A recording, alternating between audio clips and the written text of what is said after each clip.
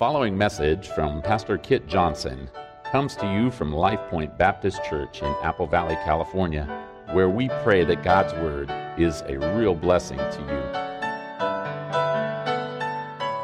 Matthew chapter 7. It'll be a glorious day when we get to see Jesus face to face, won't it? And that's our hope, and that's our trust.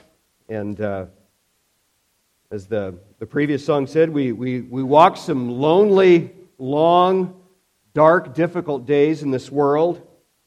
And praise the Lord that Christ is enough to sustain us today. And someday we'll be with Him in glory. And that is a precious, precious hope. Well, today we're going to conclude our study through the Sermon on the Mount. And so this will be Sermon 25. Took the time to count them up this week and to see how long it took us to get through these three chapters. And I've really enjoyed this series. I think I enjoy all of them. Hopefully I do, since I'm the one preaching them. But I've really enjoyed my study, and this has been, I think, an especially rich and significant section of Scripture to work our way through. And I've just been amazed, time and time again, at the depth of what Jesus has to say in this sermon, the power of His words, the wisdom of His words. And I hope, if you've been with us since we started the series, whenever it was, back, I think, sometime last spring, that you can see why it is that this is probably the most influential speech that has ever been given. I think that's a fair statement. This is probably the most influential speech that has ever been given. And I pray that we won't soon forget all the things that God has taught us and the ways He's challenged us through the Sermon on the Mount. So, with that said, let's look at the final passage, Matthew 7, verses 24 to 29. Jesus says, "Therefore, everyone who hears these words of mine and acts on them may be compared to a wise man who built his house on the rock. And the rain fell, and the floods came, and the winds blew and slammed against that house, and yet it did not fall, for it had been founded on the rock. Everyone who hears these words of mine and does not act on them will be like, the foolish man who built his house on the sand. The rain fell, and the floods came, and the winds blew and slammed against that house, and it fell, and great was its fall. When Jesus had finished these words, the crowds were amazed at His teaching, for He was teaching them as one having authority and not as their scribes." Of course, this is another famous passage in the Sermon on the Mount. And if, like me, you grew up going to Sunday school, you can probably well remember singing about how the wise man built his house on the rock and about how the foolish man built his house on the sand. But it's not just people that grew up in Sunday school that would probably know this passage well. I've heard many times secular people use references to house built on the rock versus a house built on the sand. And so, once again, we see that Jesus is the master teacher, and He has given us here an illustration that grabs our attention, that is understandable, and that gives us a helpful picture. But as always, the most important thing here is not the illustration, but the spiritual truth that stands behind it. And unfortunately, I think that oftentimes we are guilty of missing the main point that Jesus is trying to communicate through this parable. So don't assume that just because you've known this parable maybe your whole life, that you necessarily understand exactly what Jesus is trying to communicate, and we certainly shouldn't assume that we've mastered it, right? That we fully embrace and fully live out what Jesus is saying. So with that said, we're going to jump into the text, and so notice first of all, this passage is built on a pretty simple contrast, right? The contrast between the foolish man who builds his house on the sand and the wise man who builds his house on the rock. So let's talk first of all today about the wise man. And to begin with, this parable is a classic example of the fact The illustrations are great at bringing truth to life and making it memorable, but we also have to think very carefully about what exactly that parable or that illustration is intended to communicate. So I'd like to begin today with a very important clarification that really is going to shape the entire direction of where we're going to go today. And that is that in this parable, Jesus' primary concern is our eternal destiny. Now I bring that up because I'm guessing that probably for many of you, your assumption about this parable is similar to what mine was before I really dove into the study and began to think hard. And that is that I had always thought that the storms in this parable are a reference to the trials and the temptations of life in this world. And that what's at stake in this parable is my ability to thrive spiritually, to be strong and to thrive in this life. So therefore, if that's the case, then the primary point of the parable is to describe how you can be strong regardless of what life may bring, whatever storms the world might bring into your life. Now, to be fair, I think that is an important secondary application of what Jesus is saying.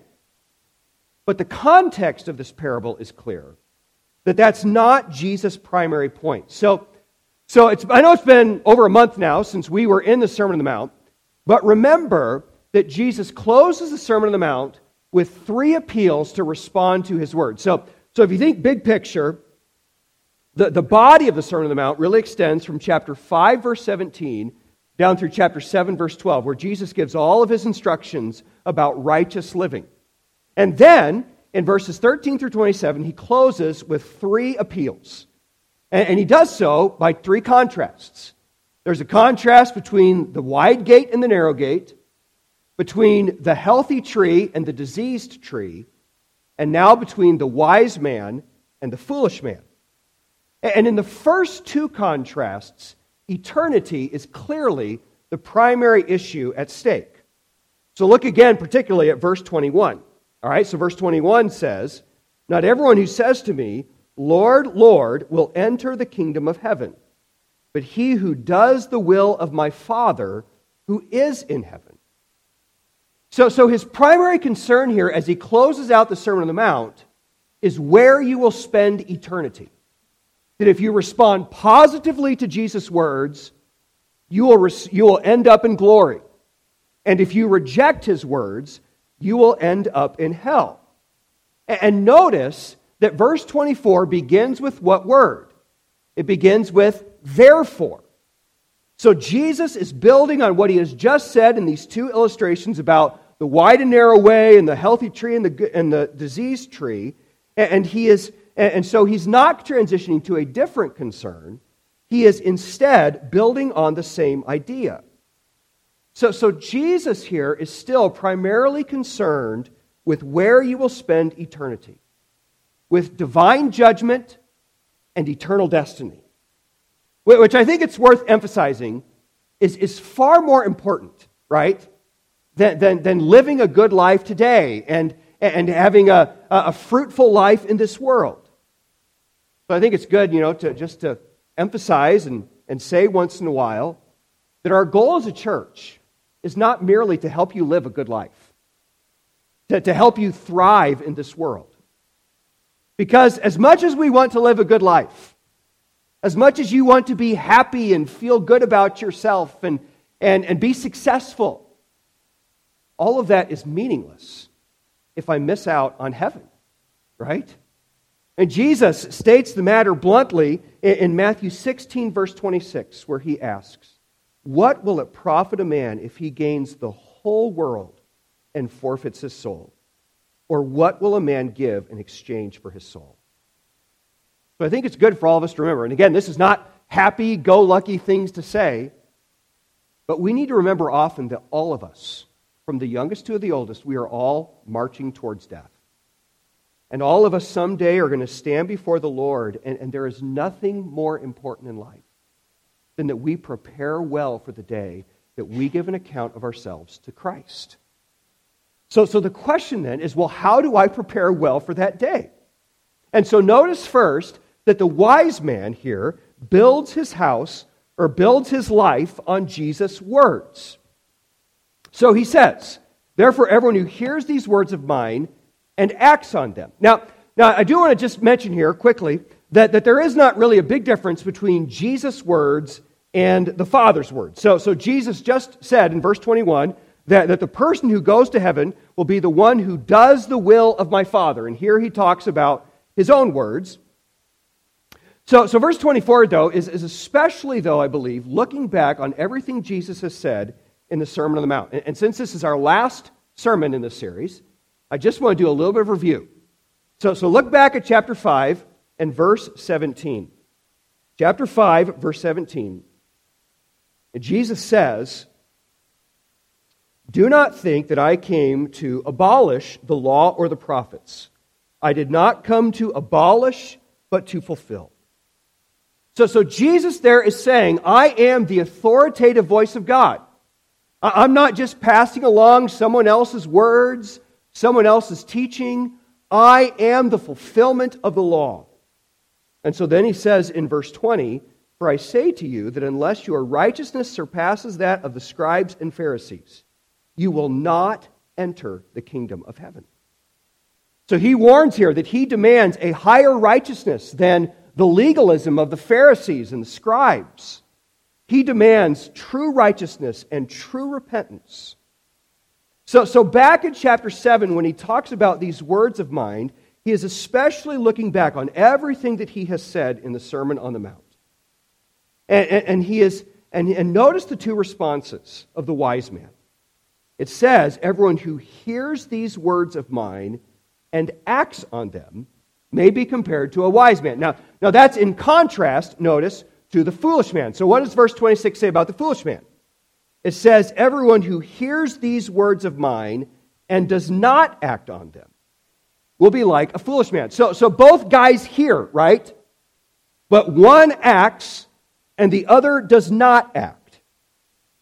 And I think that contrast was probably very important to Jesus.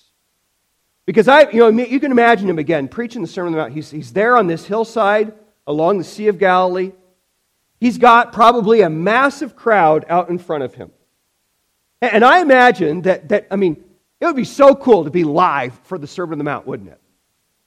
And these people, probably all of them are listening intently. They've never heard anyone talk like Jesus. And I imagine that most people that were in the crowd that day, they're looking at Jesus, they're smiling, they're nodding their head in agreement. They're saying, this is great. And if you were to ask those people, almost all those people, are you a disciple of Jesus? I would venture to guess that almost all of them would have said, yes. This guy's great. I like everything that he says, and I want to be a disciple of Jesus.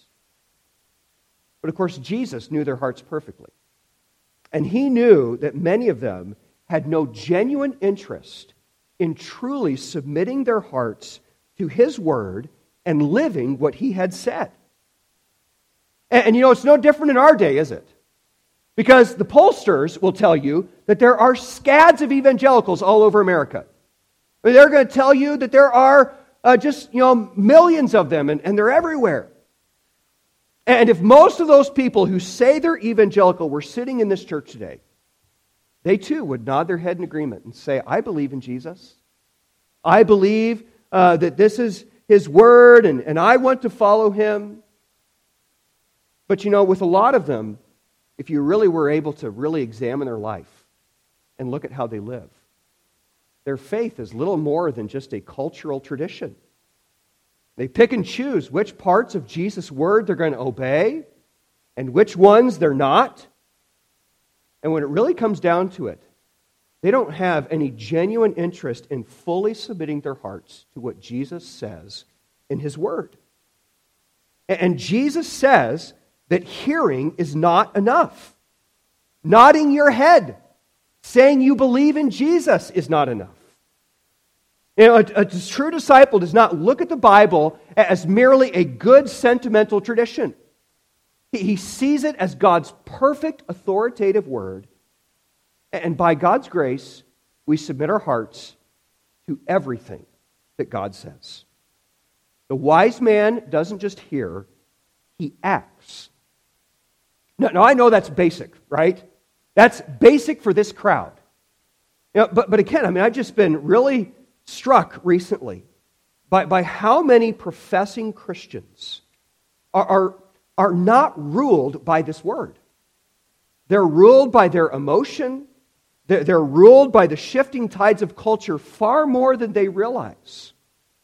And so many people have embraced a lot of falsehood, and it shows in how they actually live their lives. So Jesus here pushes us to the example of the wise man who doesn't just hear, he acts. And specifically, Jesus compares him here to a wise man who builds his house on a rock. Now this is a great illustration, especially for us living here in the desert. We can grasp, we can understand this illustration really well. Because specifically, Jesus here is picturing someone, both guys, as building houses somewhere in a very arid, dry climate during the dry season. All right, so let's suppose that you move into Apple Valley. You've never lived here before. You move into Apple Valley on June 1st. And you decide, I want to build a house here in the desert. And you look around, and in June, around here, generally speaking, it's always sunny. There's never a cloud in the sky. There's never a storm. You get a little bit of wind, but in the month of June, you look around and you think, man, I could build my house anywhere. And nothing's going to happen to my house. So that's how you think. But of course, the wise man here, the wise man recognizes that June is not the weather year-round. And in particular, in the country of Israel, Israel's deserts are especially known, more so than ours, for getting torrential downpours, which could turn, maybe a dry river basin into a raging river in a matter of moments. And so the wise man, he knows that this June weather is not the only weather that there is. He plans ahead. And so rather than going the easy route and building his house on the smooth, flat river bottom, he instead finds a rock. Or more specifically, the Greek word here would communicate bedrock. He finds bedrock, and he is determined to build his house on this rock. Now, which is easier? If you're got to build your house by hand, and you can build your house down in this smooth, flat, soft river bottom, or go up on this hill and build on a jagged, hard chunk of rock, which is easier? Well, the sand, right? But the wise man appreciates the coming threat and the rock's strength. And therefore, you can imagine, he goes to a lot of extra effort to dig into that bedrock, to found the house in the rock, to make it smooth and to build and to create a place where he can put his house. And he anchors his home to an immovable rock. And Jesus here similarly says that the spiritually wise man has a very clear vision of eternity. And he appreciates the strong foundation of God's word. And therefore, he believes everything that this word says. And he builds his life on the book. That includes every command that God gives, but not just the commands, every truth claim and every promise. Especially, we build our lives on the gospel of Jesus' death and resurrection. We build our lives in all of it.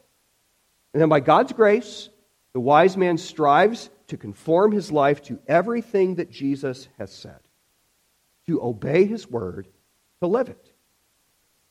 So I want to challenge you to be the wise man and see the infinite value of God's truth. Because yes, building your life, staking your eternity on this book is hard. Jesus commands us to do hard things. He commands us to believe hard things that most people think are absurd.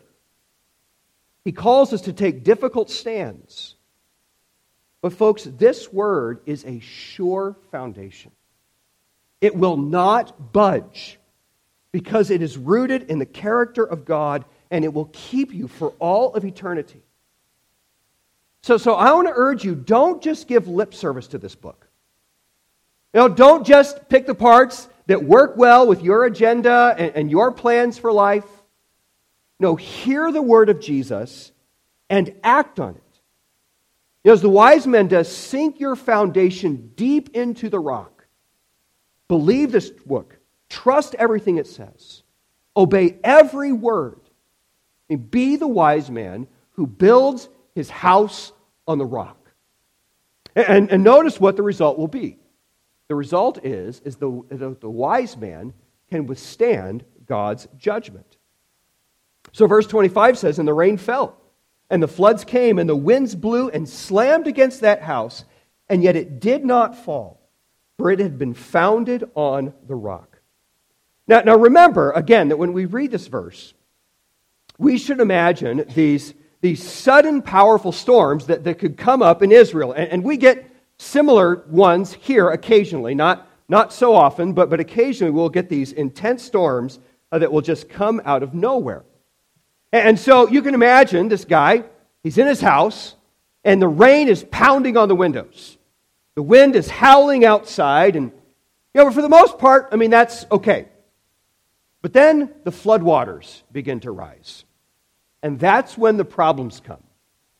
I remember growing up, when I was a kid in 1993, growing up in Illinois, the Mississippi River had a major flood. And I remember seeing some of these videos of the dikes along the Mississippi breaking, and so these floodwaters would rush into the plain, and they would pick up these houses like they were little toys and just tear them apart and carry them away. And it was stunning to see the power of these rivers. And yet what does Jesus say about the wise man's house? Despite this incredible flood, it did not fall, for it had been founded on the rock. So the wise man's hard choice to build on the rock paid off, and his house survived. And again, I want to emphasize today that the storm here primarily illustrates the final judgment of God. And folks, the Bible is clear. The Bible is clear that all people will one day stand before the Lord. And every one of us is going to give an account of our lives to Christ. And Jesus here is warning us that God's judgment will be like a mighty storm. Now, I recognize that idea of thinking of God's judgment as a mighty storm might make us feel a bit uncomfortable.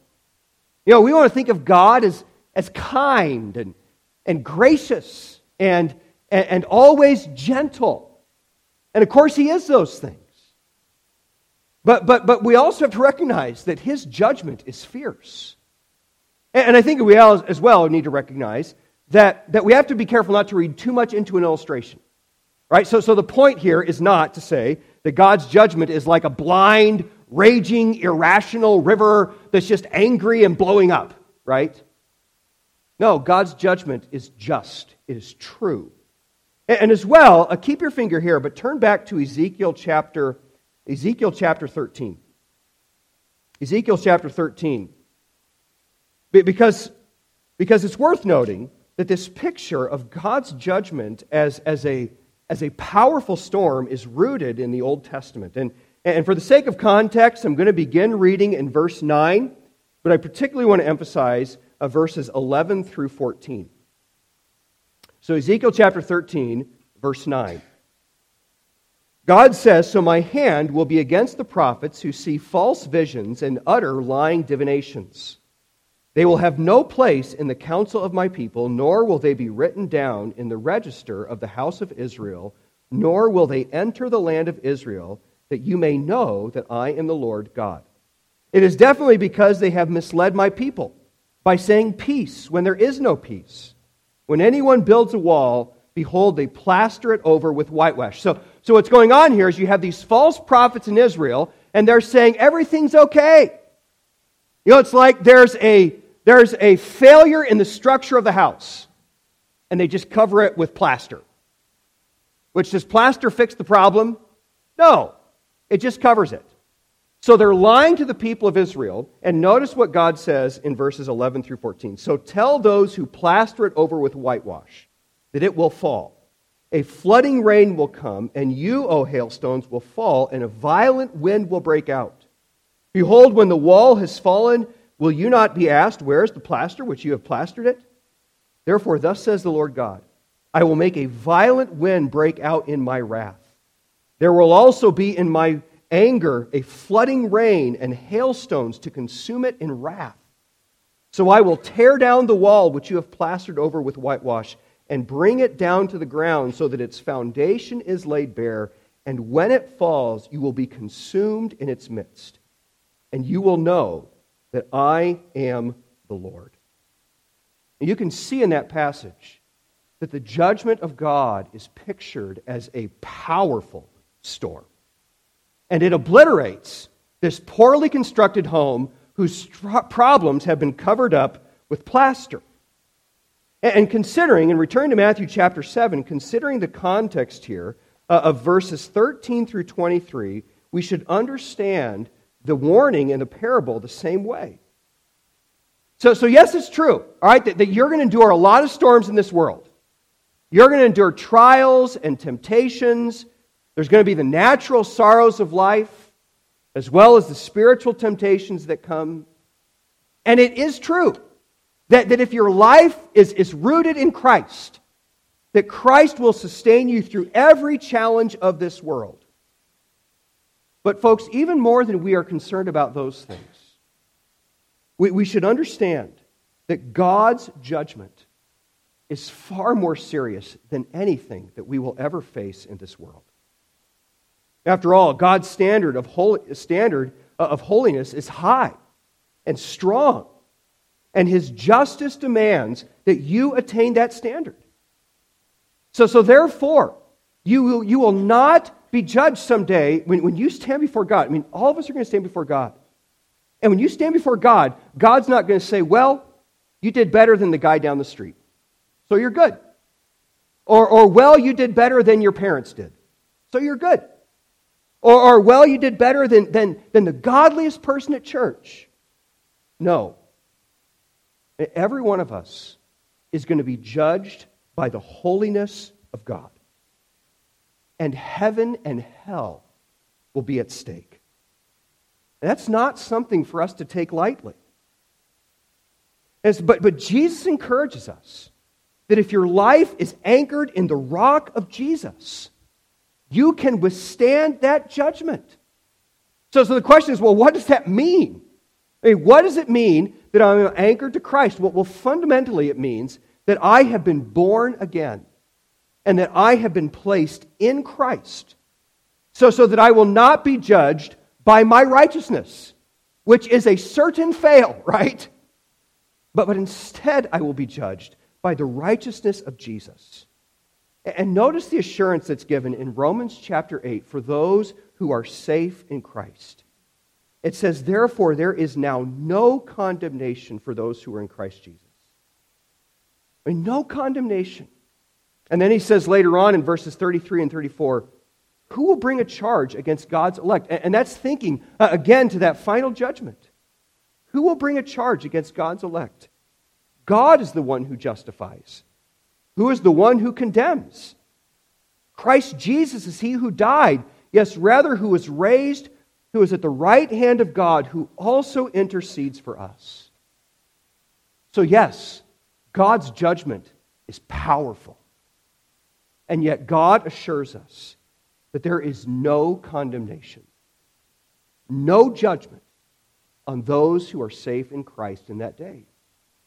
And remarkably, the Scriptures teach that assurance, that security is available simply through faith. Paul says earlier in chapter 4, now to the one who works, his wage is not credited as favor, but as what is due. Isn't that how most people think about getting to God? Like they work, they do certain things, and they expect God to give them a wage at the end of eternal life. But that's not how it works. Instead, he says, but it is to the one who does not work, but believes in Him who justifies the ungodly. His faith is credited as righteousness. So even in my ungodliness, I believe on Jesus and I am justified in Him.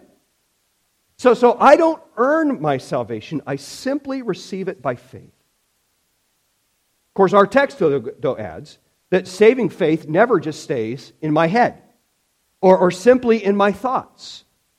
He goes on to add, what does he say about the wise man? The wise man does not just hear, he acts. And of course, that only makes sense, right?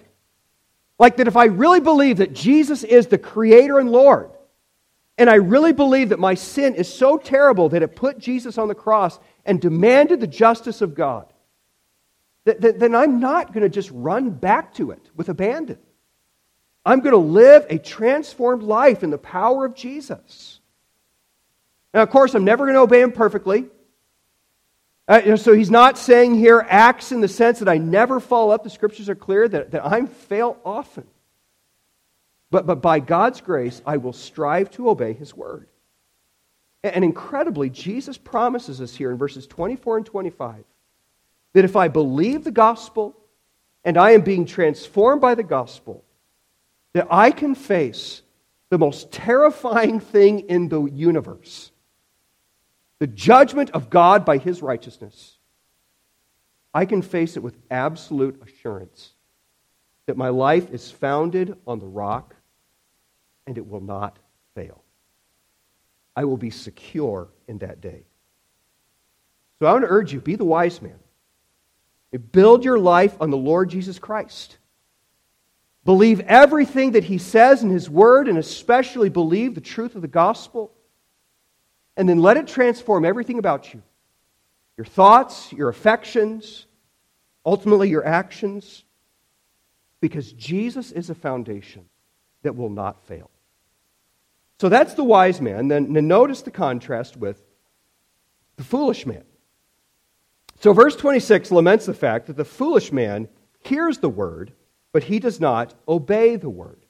So again, it says, everyone who hears these words of mine does not act on them, but does not act on them will be like a foolish man who built his house on the sand. So again, the contrast there is really important between verses 24 and 26, right? Because the wise man hears and acts, the foolish man hears, but he does not act.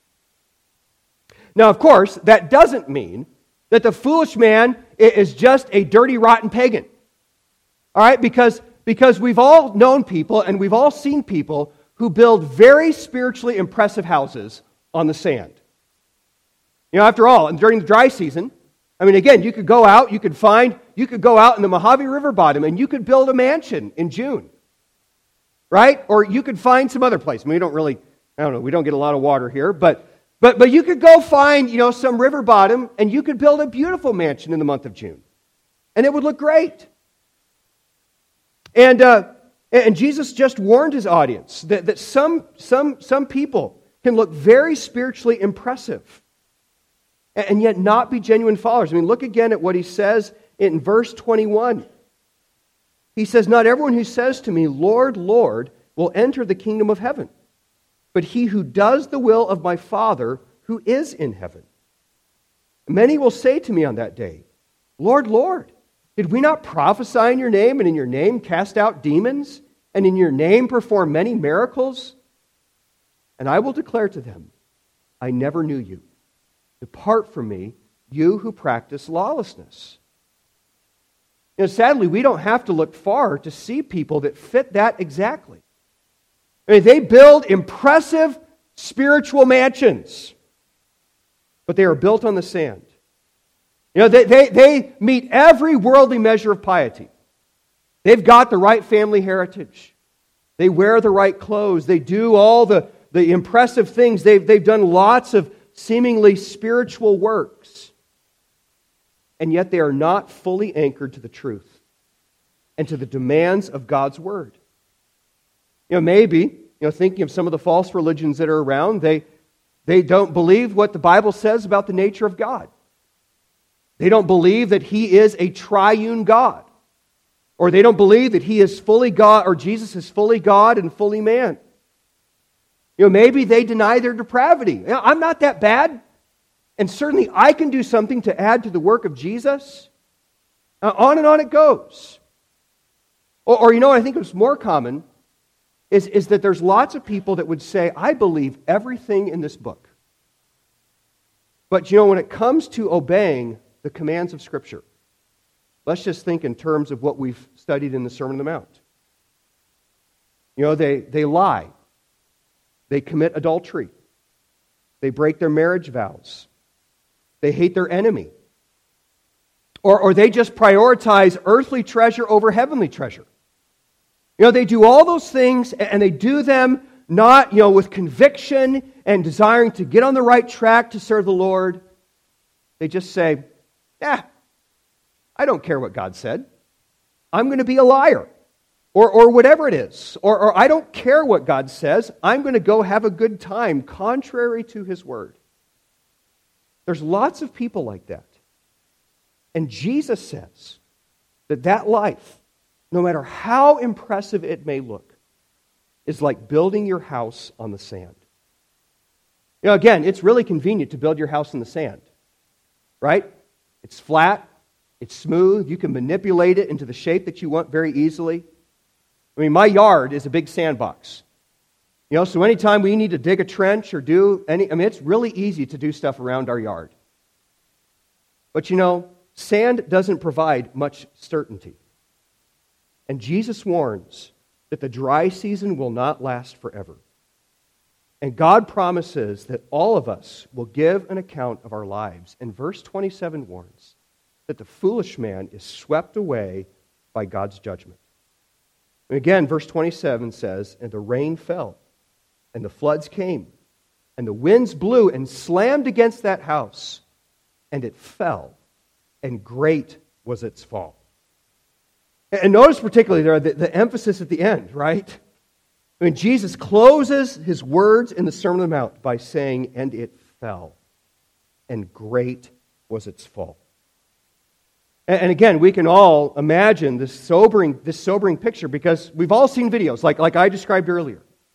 You've seen videos of a house getting swept away by a flood. And I think back a few years ago when that tsunami hit Japan and you'd see these impressive structures sitting there, and all of a sudden that tsunami wave comes through and it just obliterated stuff. And in a moment, the surging water can do incredible damage. And folks, that's how Jesus portrays the judgment of God.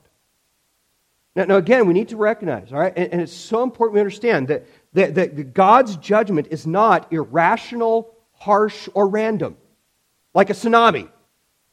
God's judgment is not like, an angry guy that shows up in the room and he's just throwing stuff and hitting the walls and has no control over what's taking place. That's not how the judgment of God works. God's judgment will be rooted in perfect justice, perfect knowledge, and perfect holiness. But like a flood, it will be powerful. And no one will survive if they do not have the right foundation. So it doesn't matter how spiritual someone may be. It doesn't matter how many good deeds they maybe have done. It doesn't matter who your parents are or anything like that.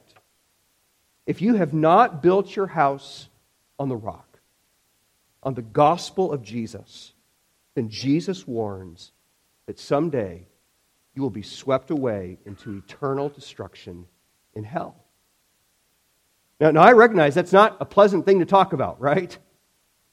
You would rather me just talk about love and kindness and happiness and things like that today.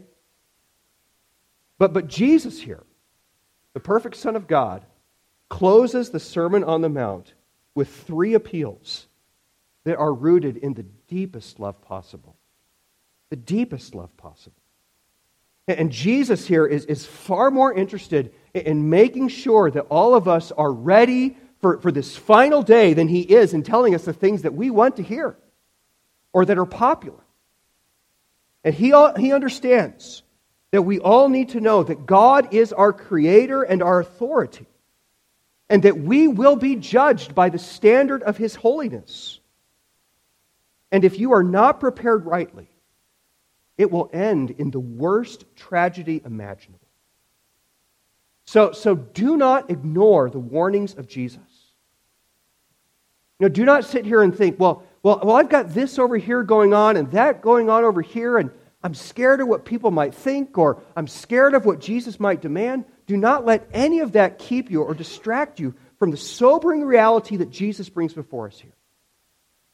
If you have never been saved, then please acknowledge Jesus for who He really is. He is your Creator, and He is your Lord. And acknowledge the fact that you have sinned against His will. You have broken His law. And that's not a minor thing. It demands the justice, it demands the judgment of God. But of course, then recognize that Jesus bore that judgment in His body on the cross. He took your punishment so that you would not have to. And then put your trust in what Jesus has done.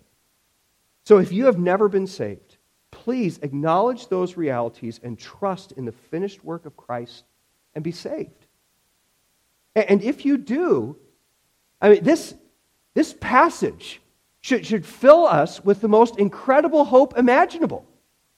Because if my life is founded on the rock, I have no fear.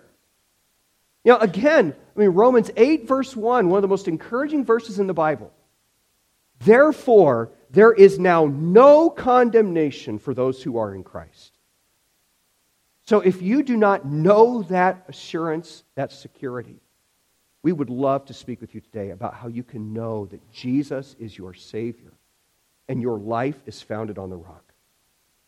And if you are saved, give thanks for the assurance of Christ. Because the reality is we all face lots of uncertainties and fears. But there is no uncertainty with Jesus. He is a rock that will not move. And no matter what trials may be ahead in your life, no matter what temptations Satan may put in the way, we know how the story ends. The story ends in glory with Christ forever and ever. So praise God for the assurance that's there if your life is founded on the rock. And then, of course, in light of that, continue to act on the truths of Jesus. Continue to build on that rock. Do not let the world, the flesh, and the devil begin to tempt you to stray from that rock and to put your confidence, your hope, your efforts into other things. No. Live in this book every day of your life. We actively rest in the Christ and in the promises of the gospel. Go deeper and deeper into His Word. Live everything that the Scriptures teach. And do so knowing that if He can sustain you through the judgment of God, if Christ is enough, then you can withstand the holiness of God in the final day. I think about the great white throne judgment. Revelation 20 says that when the judge appears, heaven and earth flee. Think about that picture. And yet, if I am in Christ, I will stand and I will look into His eyes with absolute confidence. That's incredible. It's incredible. The foundation is sure. So if Christ can sustain you in that moment before the holiness of God, He can sustain you through any little thing that this world will throw at you. So you will not fail if you are founded on the rock. Well, that's the end of the Sermon on the Mount. And notice how the crowd responds in verses 28 and 29. It says, when Jesus had finished these words, the crowds were amazed at His teaching. For He was teaching them as one having authority and not as their scribes. Jesus didn't stand up. He wasn't quoting this guy and that guy and saying, well, I think this, I think that. He is the authoritative Son of God. This is God's Word. And in this sermon, we have seen that He calls us to a true religion which involves true repentance and true righteousness. That is only possible by the grace of God, right? I mean, Jesus can demand all of this because he gives us the grace to do it. And the people here responded with amazement. Wow. And we should be amazed as well. And we should go in the strength of Christ today to live out the standard that he has set. Let's have everyone bow your head and close your eyes. Before we sing, I just want to give a moment. We've made an especially strong appeal today for the gospel. And so every head bowed. If there's anyone here today that you do not know that you are ready to stand before the Lord someday, you don't know that you are saved, you're secure in Christ, I'd like to pray for you. So if you could just raise your hand, especially if you have questions that we can answer. Is there anyone like that today who has questions about the gospel? I'd love to pray for you. All right. Lord, thank you so much for this truth. Thank you for the certainty of the gospel. And Father, I pray that all of us would rest in the grace that you provide. God, I pray that no one would leave today without knowing the assurance that they are in Christ and are safe. And Father, I pray for those of us that know you as Savior, help us, Lord, to live every day of our lives rooted in the sure foundation of your word. And God, I pray that we would trust in you and walk in you. In Jesus' name.